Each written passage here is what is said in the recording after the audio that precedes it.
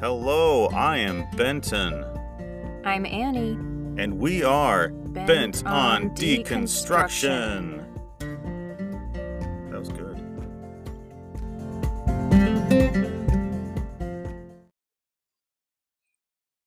So, Benton, Yes. last week we were talking about this book I was reading by Brian McLaren, Faith After Doubt, Right. which I found to be a super helpful framework for thinking about where I'm at now and where I've come from. Okay. And I wanted to pick up on that discussion by mapping McLaren's stages of faith development to our church timeline. But before we get into that, I just wanted to add another note about the book. As I was reading it, my heretic alarm bells were going off. As they do. Do you know what I mean by that?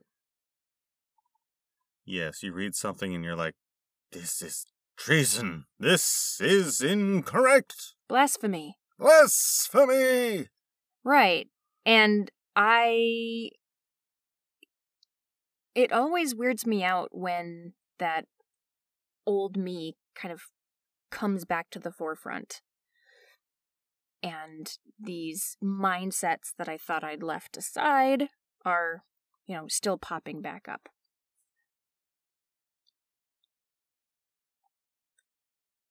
And I got curious about what are other Christians saying about this guy. Okay. And, I have this unfortunate hobby of going back and reading old books and journals and stuff that represent me at very different points in my life. That includes books that are so awful I have literally burned them in a campfire. Yes. That was a good time. Yeah, but now I kind of regret getting rid of them because they would make for good material. So maybe my Uncle John could hook us up with some more. Oh, right. We could get another copy of In praise of the stay-at-home mom. Was that what it was? Yeah. And I am not a stay-at-home mom. Let's Right. put it that way. That was a little bit passive-aggressive on your uncle's part. In order to see how much I've changed, I do like to revisit those things or revisit those old voices that I used to trust so much. And it kind of freaks me out because, like I said, when I read this stuff, I kind of slip back into that kind of sense of fear that I used to have when I would read that stuff. Like, I'll give you an example. So I was looking around for reviews of McLaren's books, and some big-name evangelical conservative blog popped up, and it was this blog series on false teachers. Well, I made the mistake of reading it and kind of fed those doubts I was talking about last week. Like, oh no, am I going to be smote by a lightning bolt or whatever? Was that the right verb form? Smitten? Or is that the past perfect? I was smote. Well, it definitely has a different connotation. God smote me. I have been smitten. Smited? God alone knows. I remember feeling in the past like I was so good at picking up on those cues of heretics, right? The false teachings that were sometimes really subtle. And at the time, I thought it was discernment. And in retrospect, I was just being a judgmental gatekeeper. Didn't you have that sense too, though? Like, ooh, yoga, something doesn't feel right about that. But can you think of examples of times where your heresy radar pinged in the past? The Shack. You hated that one. I never even read it. I just knew that big voices in evangelical Christianity were like, It's heresy! Okay, let me give you another one. Harry Potter. Oh boy. I remember specifically at a church going and praying on the mic about the spirit of Harry Potter. You mean to tell me? To my current dismay. You prayed in front of your entire congregation against Harry Potter? I did. The spirit. What is the spirit of Harry Potter? I must know. Well, obviously it's witchcraft. I mean, the whole book is about witchcraft and wizardry, which... So it had... The Bible says, thou shalt not suffer a witch to live. But did you realize that the extent of the witchcraft here was like, there's a magical train station that goes invisible, and... I had no there are freaking clue. unicorns in the forest, and... All that I knew was... Right. You didn't read it, but I hadn't read it. You stood in front of your church, and okay, all right, I see where this is going. Yep. Well, this fits in with what McLaren calls his 4 stages of faith development. And the first one is simplicity, which is characterized by very black and white thinking, us versus them, good versus bad. Voting for Trump. You didn't vote for Trump. I never did. Fortunately, we got out of it in time to not be anywhere close to voting for Trump. Nevertheless. So that first stage, I'm going to kind of overview them. And that first stage is also characterized by listening to certain authorities, right? So we trust what our pastors tell us, or we trust what certain people within our communities tell us. And accepting of hierarchy. And distrustful of those outside.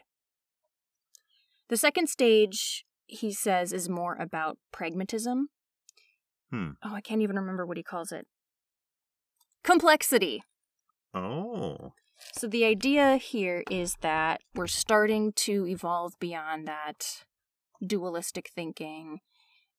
Sometimes this coincides with kind of getting out on our own. We have a sense of independence. We're going to go find our own faith, not just follow what our parents required of us. So you're more open-minded, but you're open-minded for the purpose of finding whatever particular brand of Christianity best appeals to you. And then the third stage he calls perplexity. Which is confusing, you know. It's safe to say that's where I'm at right now. It's when... Oh, the other thing I should add is that he doesn't imply that one stage is necessarily always better than the other, because as we move through the stages, we retain the best of ourselves when we were in the prior stages, but we build on it. That's an optimistic way to look at it. Okay. Yes. And he also says that, of course, these are not hard and fast categories, otherwise that would defeat the entire purpose of his philosophy, which is to move beyond simple categories. And personally, I don't know that I find them the most convincing of categories, but they're nevertheless, they give me some language for talking about some of these shifts in my faith life. They're useful guideposts. Yeah. And he says that what drives us from one stage to the next one is doubt. Wait, what? Doubt is useful? It's helpful? Our whole last episode was about this topic. Were you not there? Okay, I was trying to tee you up. For what? Oh, you were trying to tee me up to say, yeah, can you believe it? Here's a Christian saying it's okay to doubt. It's not only okay, it's a good thing. Amazing. And I was teeing you up to say, I doubt it. Oh, right, because I'm always trying to get a pun in. And that's not actually that funny. Moving on. So, for instance, you move from stage 1 to stage 2 when you start to question the authorities that you've always trusted. Right. And then in stage 2, you start to question bigger conceptual things like, is the Bible inerrant? How does this fit with what I know of science, etc.? And stage 3, this perplexity. Another way to define it could be deconstruction, I suppose, where you're really examining things, tearing them down, not necessarily rebuilding yet. And so there's sometimes a real cynicism, or I don't want to use the word bitterness because that's been used so much to dismiss legitimate concerns and legitimate emotional responses on the part of Christians, having been spiritually abused in churches. But anyway.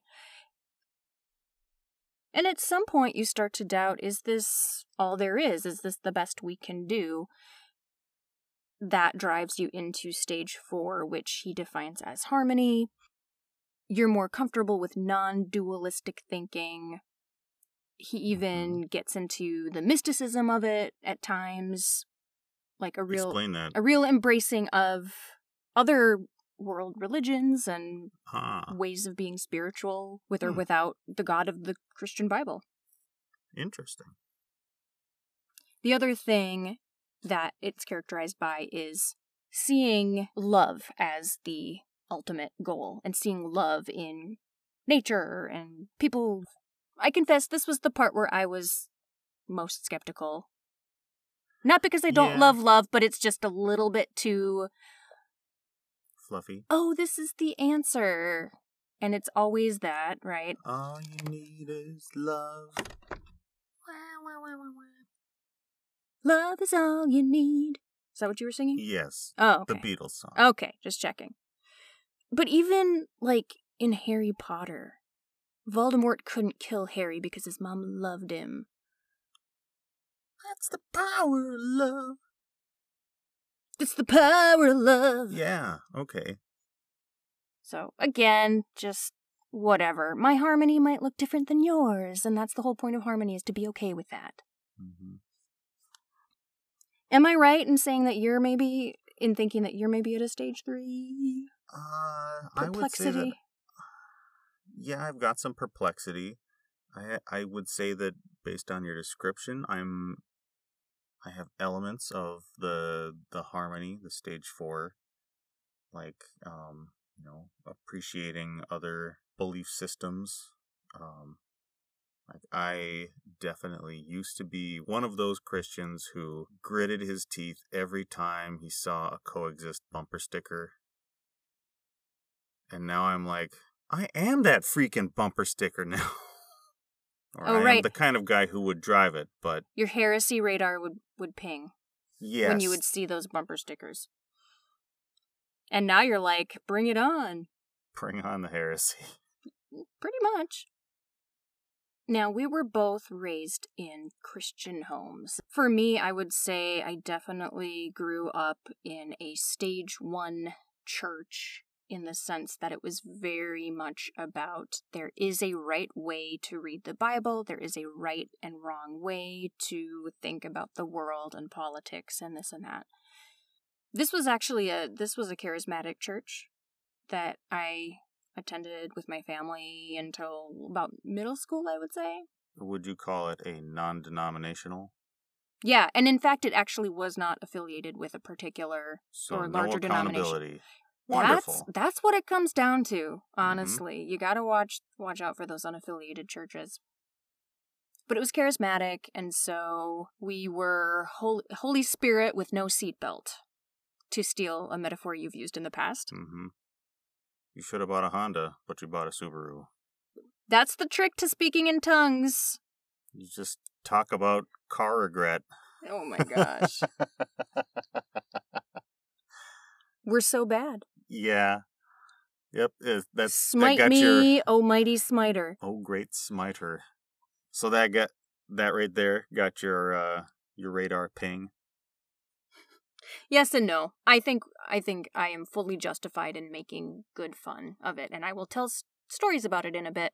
But I did want to hear about you at first, because if my church was Holy Spirit, no seatbelt, then you were like Holy Spirit in a car seat. So you're talking about the church I grew up in? Right. I would say it was more just like sitting on a bench. You know, there wasn't a seatbelt, but you weren't going anywhere. So I was trying to figure out like what stage I would put the church or my experience of the church at. It definitely wasn't black and white land, so it wasn't a stage 1 church. It was tradition. Yeah. It wasn't spiritual depth. It wasn't it wasn't a heart thing. Ooh. Trigger. No. Okay, here, I should clarify. So when talking about these stages, I think we can use them to characterize ourselves as individuals. We can use them to kind of describe the general philosophy of a church. And I think it's totally possible for those things to be in conflict, right? Mm-hmm. Like, oh, absolutely. I was a misanthropic kid who did everything in my power to disagree with my childhood church. But you maybe were bristling against your church, too, for different reasons. I wouldn't say that I was bristling against my ELCA church. Oh, yeah, let's at long last get to what the actual denomination was. Yeah. So I grew up in an ELCA church. What does it stand for? Evangelical Lutheran Church of America. Yeah, emphasis on the Lutheran more so than the evangelical. Absolutely, yes. Very tradition-oriented. My dad went to this church. My grandpa went to this church. They celebrated their 150th anniversary while I was going to the church, in high school. It was in an old building. It was in an old building, Stained glass. Very nice. Stained glass. Organs.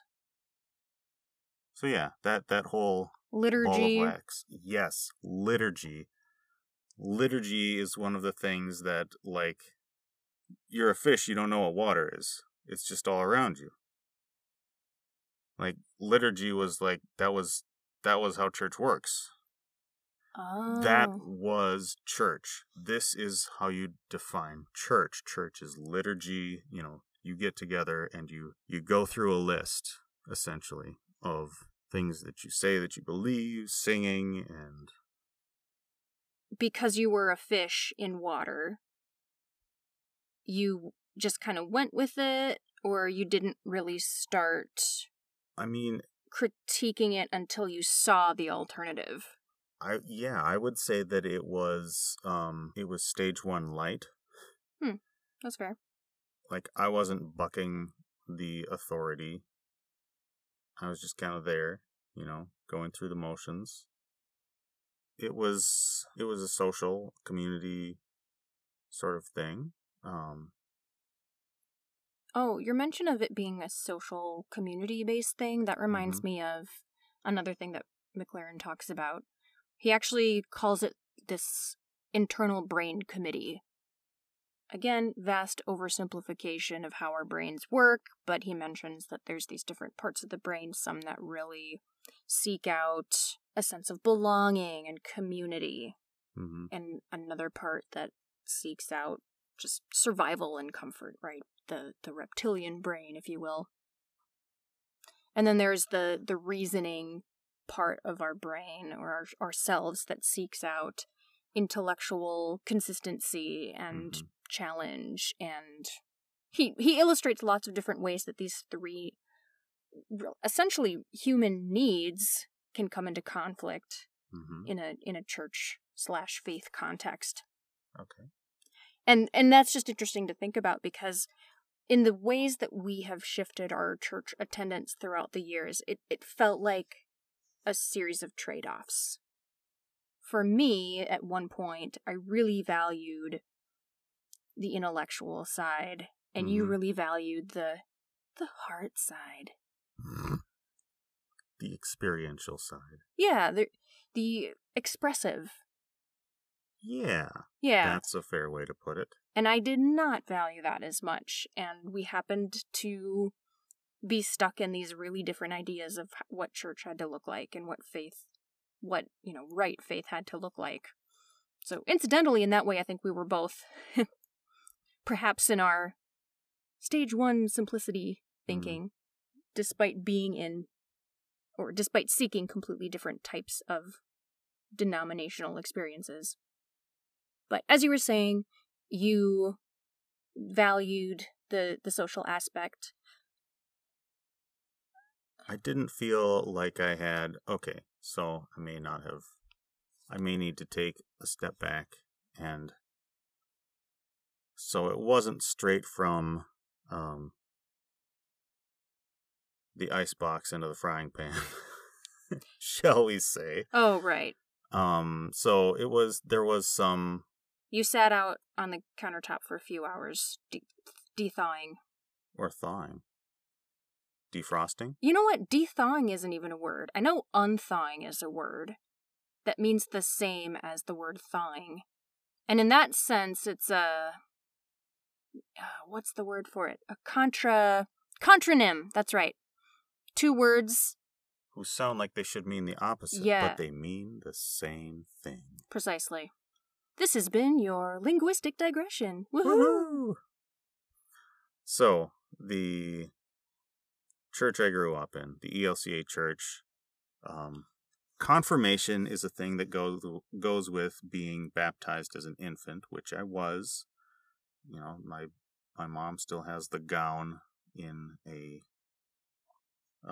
display case. In a glass case. In a glass case of in emotion. the living room.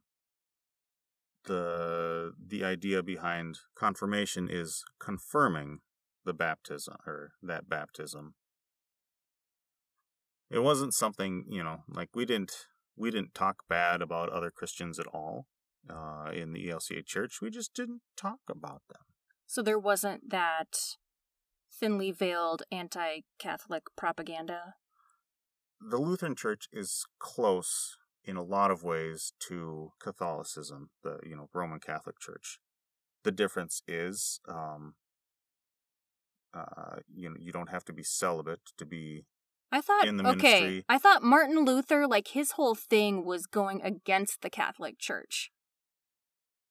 So he wanted to reform it. He wanted it to change. He didn't want to break out. Really? Like that's why he nailed the 95 Theses. He wasn't just being a troll. He wasn't being a troll. He wasn't trying to tear it down. He was just like, there are problems and we need to talk about them. And they were like, get out. And I can see how in the development of Lutheranism, they would have ported over some of the at least superficial elements, maybe not the theological elements. Right. The printing press was new at that time, and so I know that is one of the things that definitely fueled the empowerment of the peasants to read the Bible, was getting it translated and then running a whole bunch of copies off so that people could read them and they didn't have to trust the clergy. Right. Was telling them what the Latin meant. And, okay. And so on. To be fair to Catholicism, you're kind of spouting... I wouldn't call it a myth, per se, but it's a story that lacks nuance. It is that. It is also the story that was told to me by the Lutheran Church. Okay. So maybe it was thinly veiled anti-Catholic sentiment.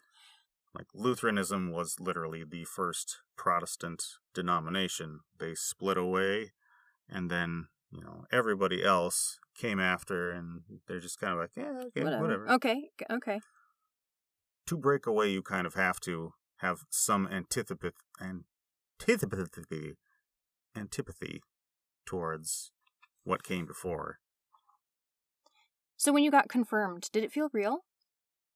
Or were you going through the motions to please your parents? There wasn't any magic moment. It was just, yes, this is what I believe, and it was good that my parents had me baptized because...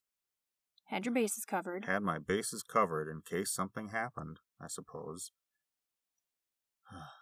Speaking of having bases covered, we've both been baptized multiple times. But we can talk about that. We can talk about that later. We'll get there. So you stuck with that church I stuck through with that church high school? Somewhat, yes. So here's where the nuance begins. I made a few friends that went to a youth group at a different church. Also, an ELCA church, more approachable. Kids in my actual grade were going and were having fun because there was a fun youth director there. They had a pool table, and they had a youth room. Did they have like neon walls and? They had paint on the wall, like they had paint. No, okay, that sounds stupid. They had paint on the walls, like. Good for you, youth ministry. You got it figured out. Painted walls. Put paint on the wall. But there was like, mural painting on the walls. Definitely looking campy. So there was a group of like 8 to 12 folks there who were in my grade that we hung out and we did things together. And that is way, way more than I could say about the kids who were at my church. But I felt the beginnings of spiritual awakeness. The Great Awakening? No. A small awakening. Maybe a murmuring in my sleep as I turn over. Okay. But it's safe to say that denominationally you swam in the same pond until you got to college, yes. Even a little bit after you got to college. But we'll get to that when we talk about kind of our joint college experiences. Yes. So that was definitely more of a belonging, more of a community sense to me. I liked those people. Were there any cute girls there?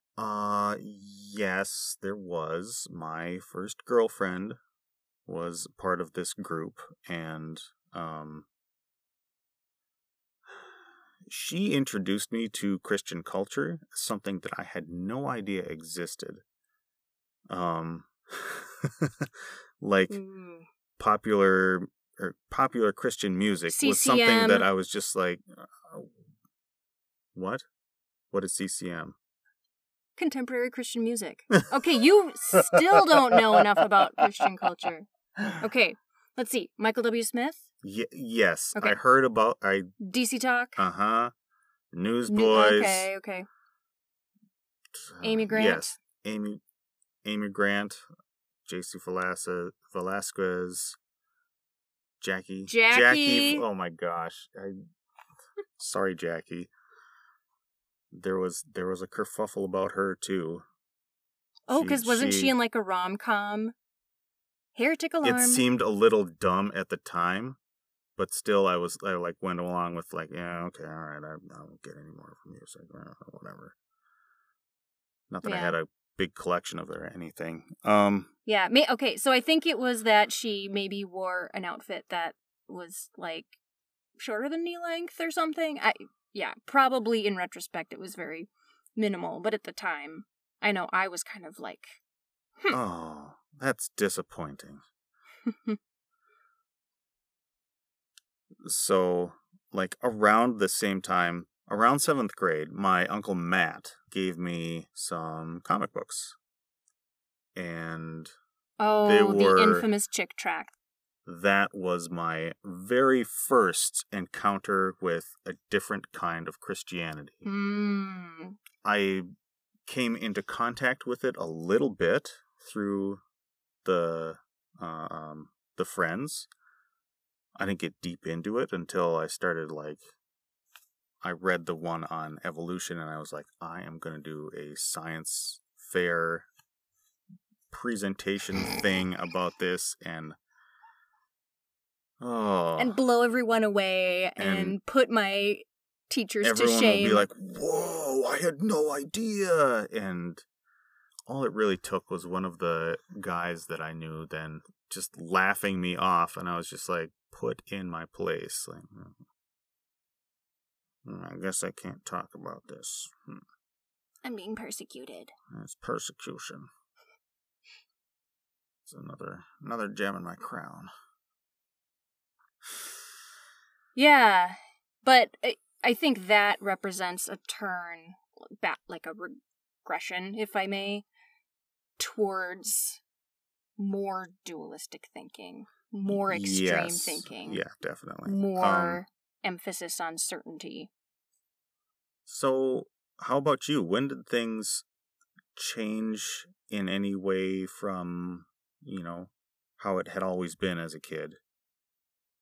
Well, first of all, let's establish how had it always been? How had things always been?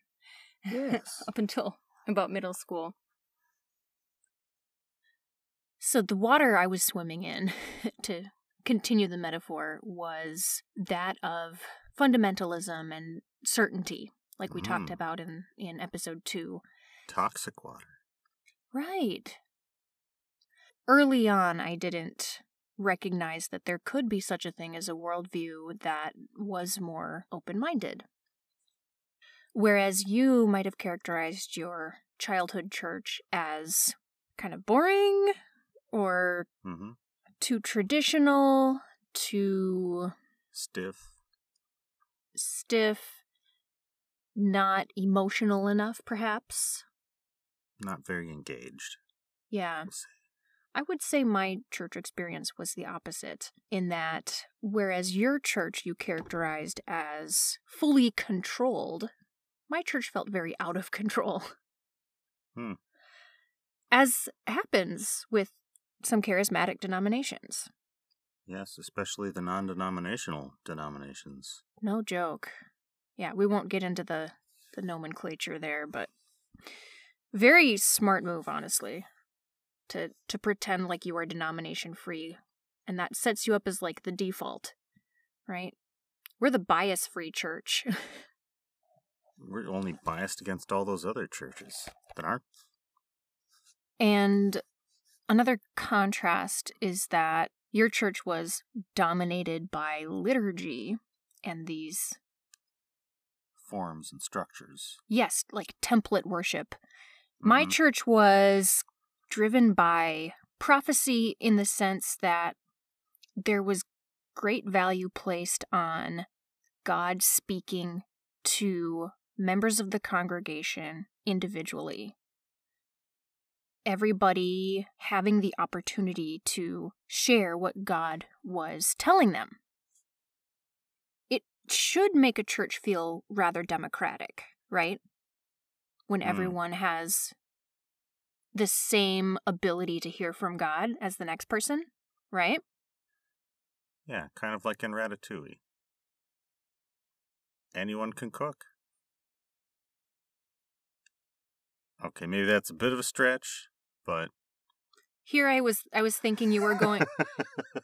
No, I thought you maybe had a point where the rat in the hat is like the equivalent of the Holy Spirit working in us. The rat in the hat. Okay. I love that. Okay. So it seems like it should have been a more democratic environment, right? But it just so happened that the only people who ever shared their word with the rest of the congregation were men. There are a few instances that stand out to me, like the time somebody stood up from like right where he was sitting out in the middle of the rows of folding chairs. Yes. And he had a prophecy which just so happened to involve calling out a young man of color. Oh boy. Yep. This was a young indigenous man, actually. Oh. Yeah. And so he's indigenous, and so pagan witchcraft. Yeah. It's that simple. Oh boy. I know. Isn't that awful? Mm-hmm. That there's, we need to have another episode just about spiritual warfare and the occult and how we looked at it and how you prayed against the spirit of Harry Potter. Okay, rub it in. All right. Rub it in. No, I'm going to make it worse. So, earlier tonight when we were talking about the Teletubbies with the kids? Oh, yes? And I was like, Yes. I said, so I know you never saw the show, but do you remember the dust-up around, like, potential symbology in Tinky Winky's, like, triangle or whatever? I thought that it was all about homosexuality. Yeah, no, that's what I remember hearing, too. Oh, okay. So The gay Teletubby.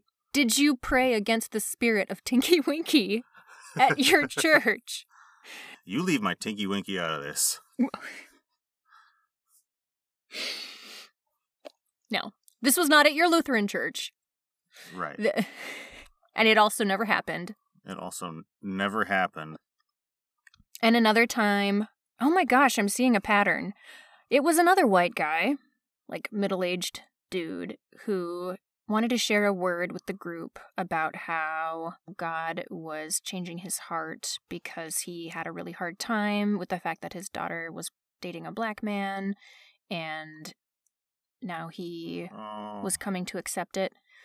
And on the one hand, I'm like, good for you. Like, we definitely all need to be open to change, and that's a wonderful thing that God is changing your heart towards more acceptance. But where were you coming from originally? If this wasn't accompanied by a quit your white supremacy church message, then I don't see how it would be productive. This won't surprise you that in recent years he has kind of gone off the deep end. He has characterized himself literally as a prophet of Jesus. He was an old friend of my parents, and so they haven't talked in a good long while, and They probably won't again. Right. But they're friends with his ex-wife, who that'd be a trip to be married to someone who's gone off the deep end like that. Yeah. I mean, they probably don't want to talk to him again because what profit would there be in it?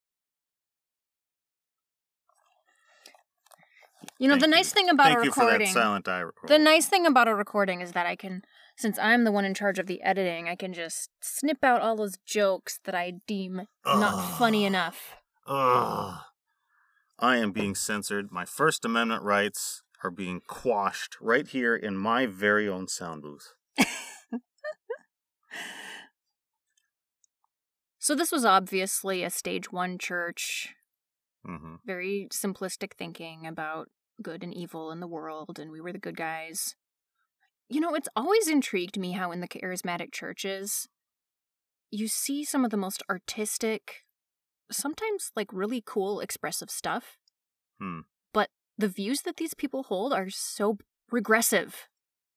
It's a combination that seems unlikely. Beautiful and ugly. A shit Sunday. Yay, there you go. So the other thing I remember about, we'll call it New Covenant Church, is the speaking in tongues. Mm-hmm. Which, for some folks, it was just a regular thing that they did.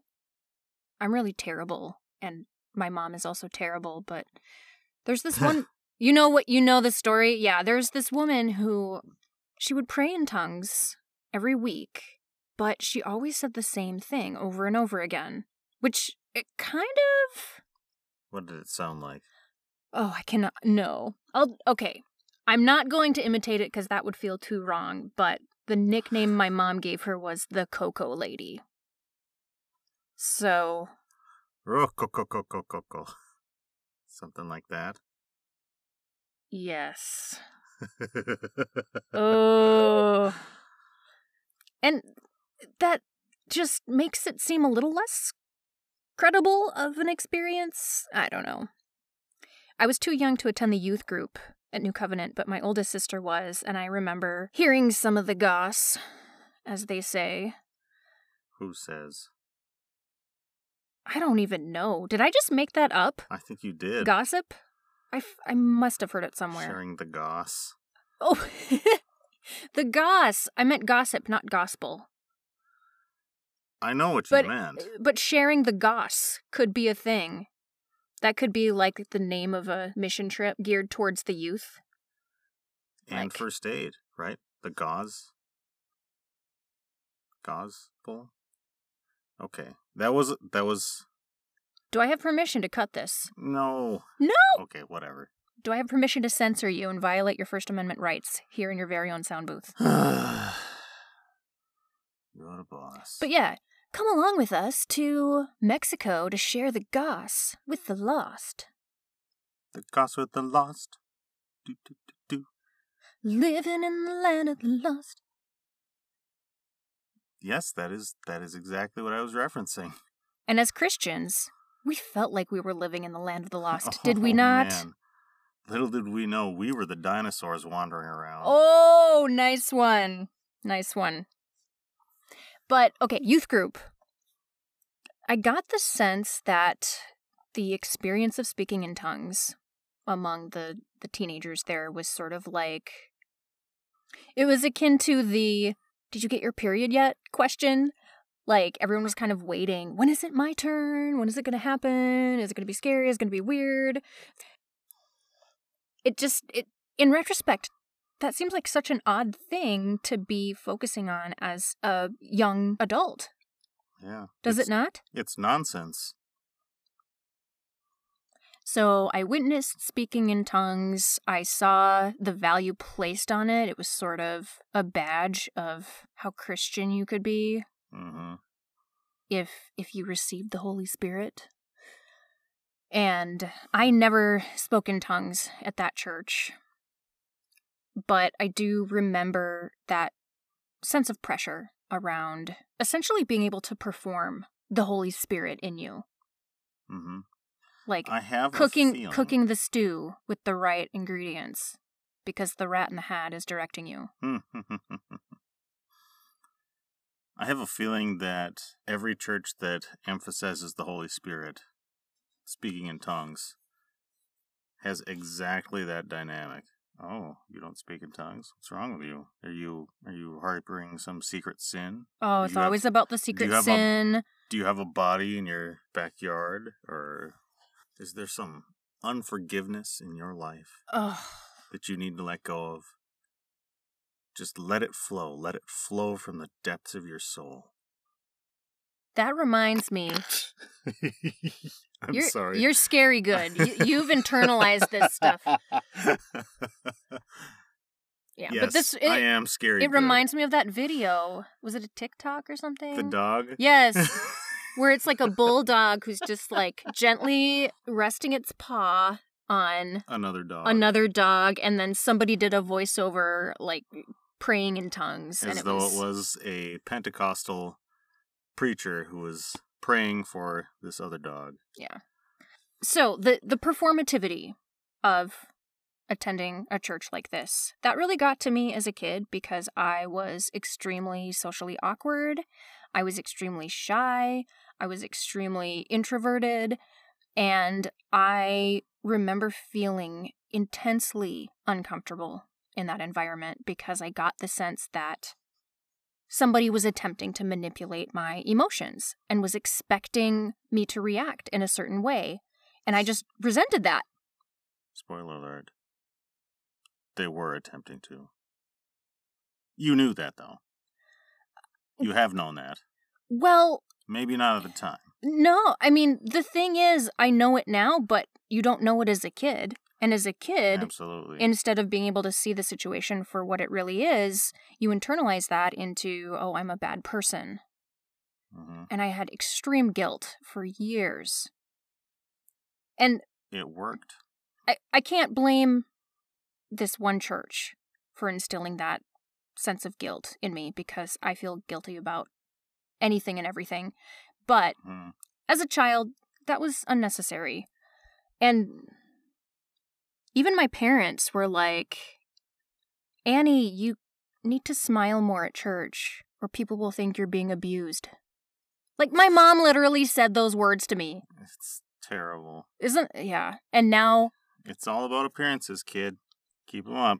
And now I can't ever let her listen to this podcast. Sorry, Annie's mom, if you did find this podcast. And I had a huge attitude problem. In retrospect, it was probably warranted to some extent, but I thought I was just a super bad kid. And eventually my family moved to an evangelical church in town, which was much calmer, much more controlled, and I didn't find myself experiencing the same kind of, I don't want to call it panic attacks, but it was sort of those moments of, like, that sense of claustrophobia and, like, I need to get out of here, right? Like, bouts of social anxiety, whatever. And I was curious about why we made that shift as a family, and I wondered for a while if it had to do with me, because I did put up such a fight about going to church. In fact, I don't know if I even have ever told you this, Benton, but did I tell you that my family stopped going to church entirely for a season? Really? Between those two? I was probably 12 or so. Probably younger, actually.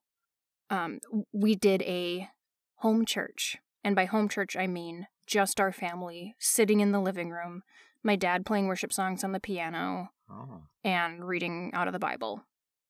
Isn't that cute? Yeah. Did I like it any better? No. So I asked my mom, why did we eventually move to this evangelical church?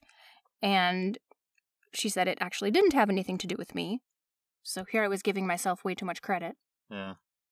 And in fact, what kind of drove it was an experience that my older sister had. They had been busing folks down to a town where there was like a revival preacher there.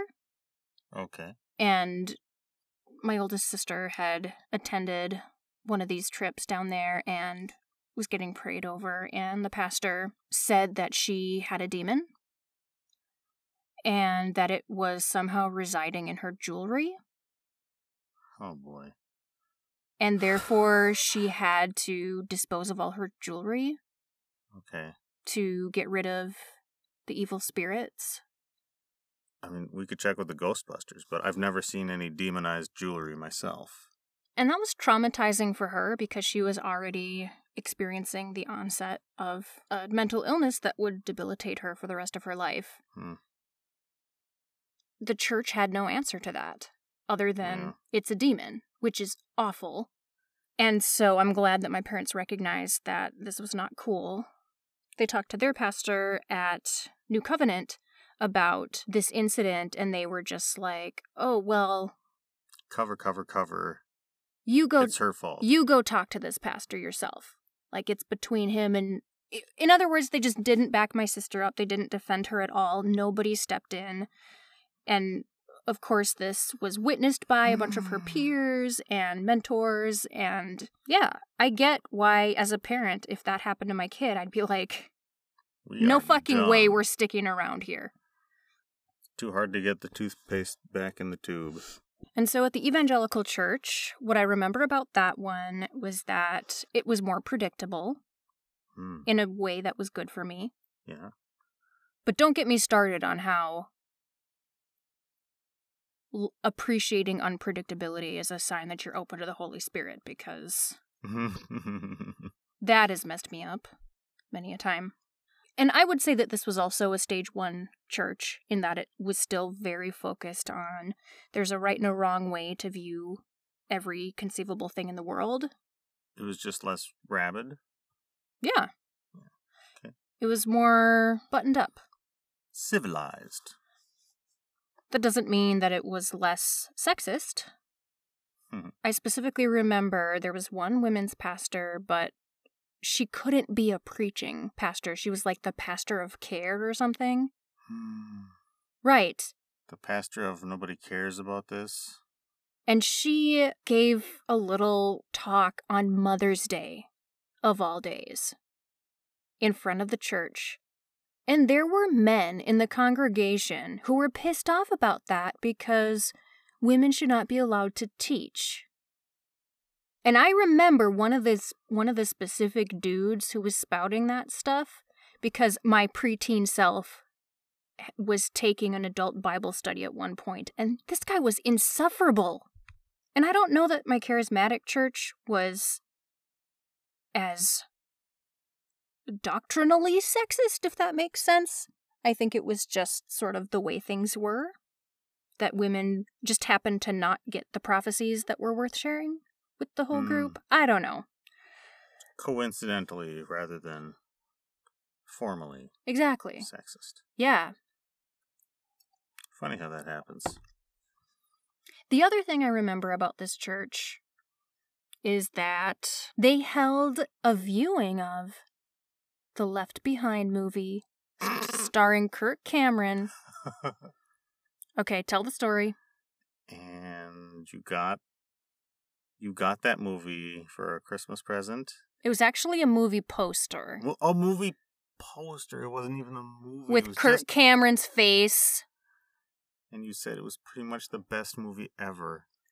Oh. There was videographic evidence. I know. That this happened. I know. Okay, so Benton was watching a home movie from years ago. I must have been 13. I opened my Christmas present and I was like, yeah, Left Behind. It's pretty much my favorite movie. That was all time. Like that was a cool thing to say. Cringe. Much cringe. Yes, we should talk. We will have to have another separate episode just for... The Rapture? No. That wouldn't be a bad idea. Bigger. Premillennial dispensationalism? The whole study of end times. Eschatology. On eschatology. Oh boy, there'd be a lot to get into there. Eschatology. It's the future. Indeed. Couldn't help myself, and you want to keep it. You saying that doesn't make it happen. A guy can hope. That brings us to college.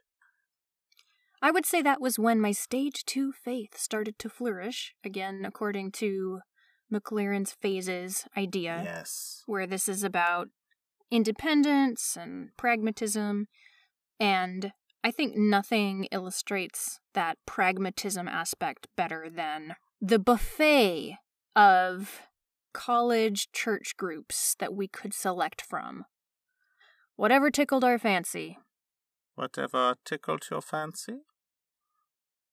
Tickle your own fancy, thank you very much. I'll tickle my own fancy, thank you very much.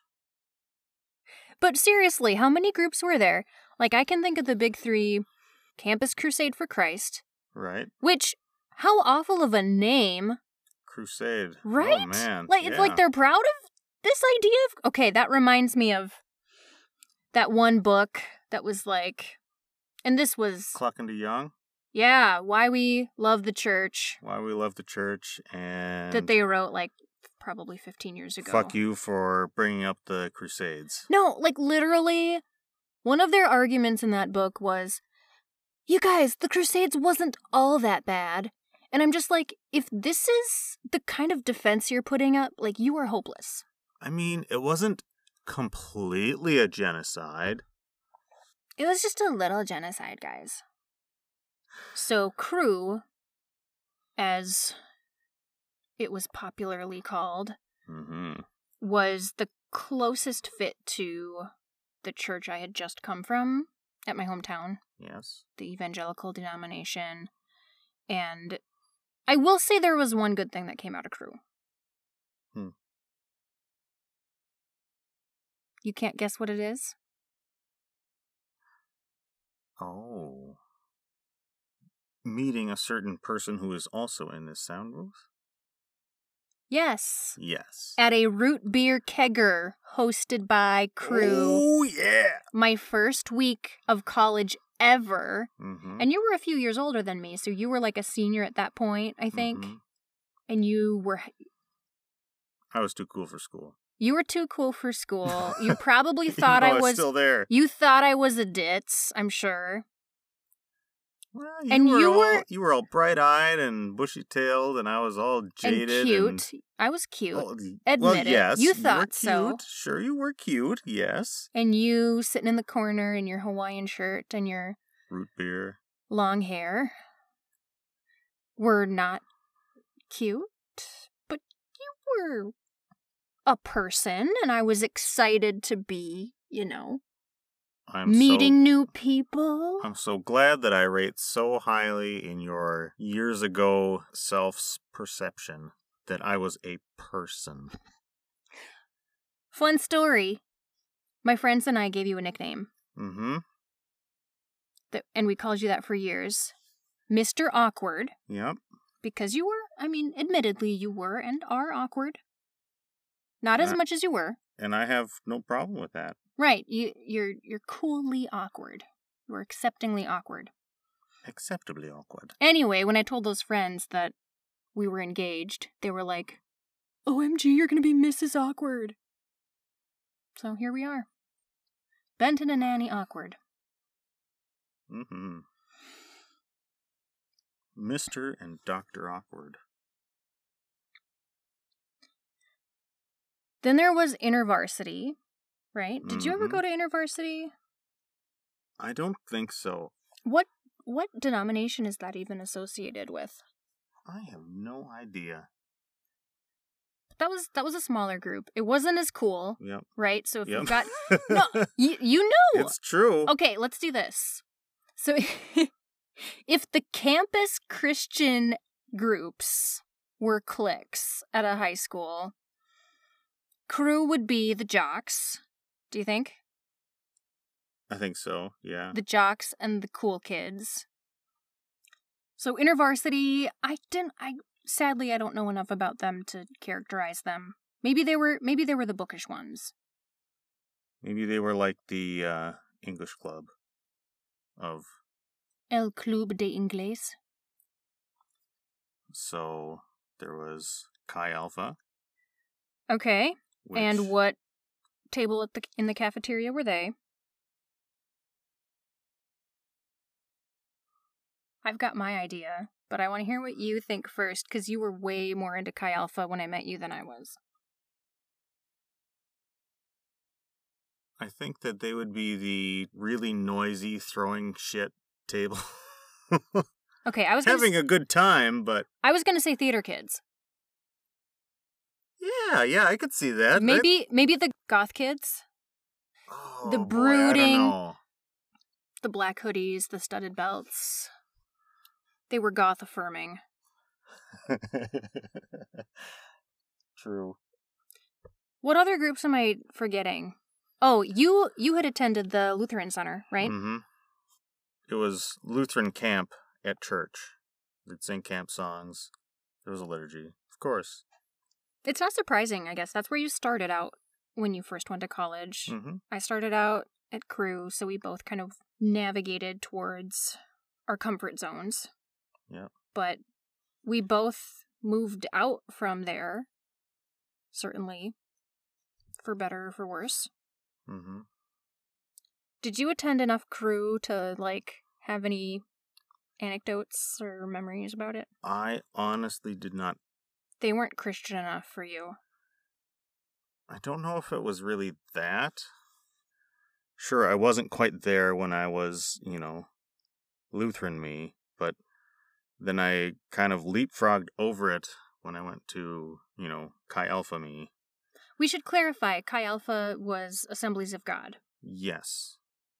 Chi Alpha is, I believe, almost always associated with a local Assemblies of God church.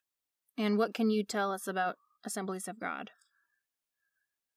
In a nutshell, it is Pentecostal with a seatbelt, generally.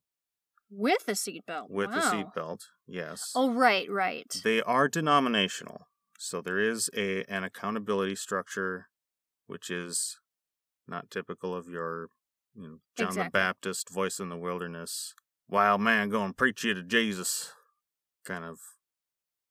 The particular Chi Alpha I went to was not led by an outwardly charismatic or charismatic in any sense of the word kind of person. Oh, I know who you're talking about. Mm-hmm. The pastor and his wife. Pastor Bob. Oh, and his pot belly. I'm terrible. Pastor Bob. Pasta Bob.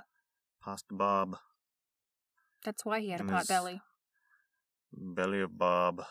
Pasta. Belly pasta. I'm saying words. I have a word from our sponsors here. Ah! Yes. So, Pastor Bob. You know what I think was so cute? What? he and his wife hosted a cooking class for the Chi Alpha students. Mm-hmm. It's true. That's adorable. And probably one of the more practical things you learned there. Oh, I'm sure. Let me ask you this. Do you remember why the Chi Alpha meetings were so well attended in Februaries? Oh, yes. Because February has Valentine's Day in it. February was the Dating and Mating series every year. Wait, literally they called it Dating and Mating? I think it was variations on a theme, I'm sure, but... But here's why people went. The pastor's wife, what was her name? Becky? Sure. She was very TMI. She did not have a filter when it came to that stuff. And not it was at all. So cringy and so schadenfreude. It was fun to watch. It's true. Do you remember anything specific? Oh, boy. She touched on boy, it was hard to keep pure coming up to that wedding day, but... Nervous chuckles amongst the audience. Yeah. Let's press pause on this for now. When we pick up, I want to hear about your experience going to that convention where you accidentally accepted Jesus Christ as your Lord and Savior. Oops. All right. That's coming up.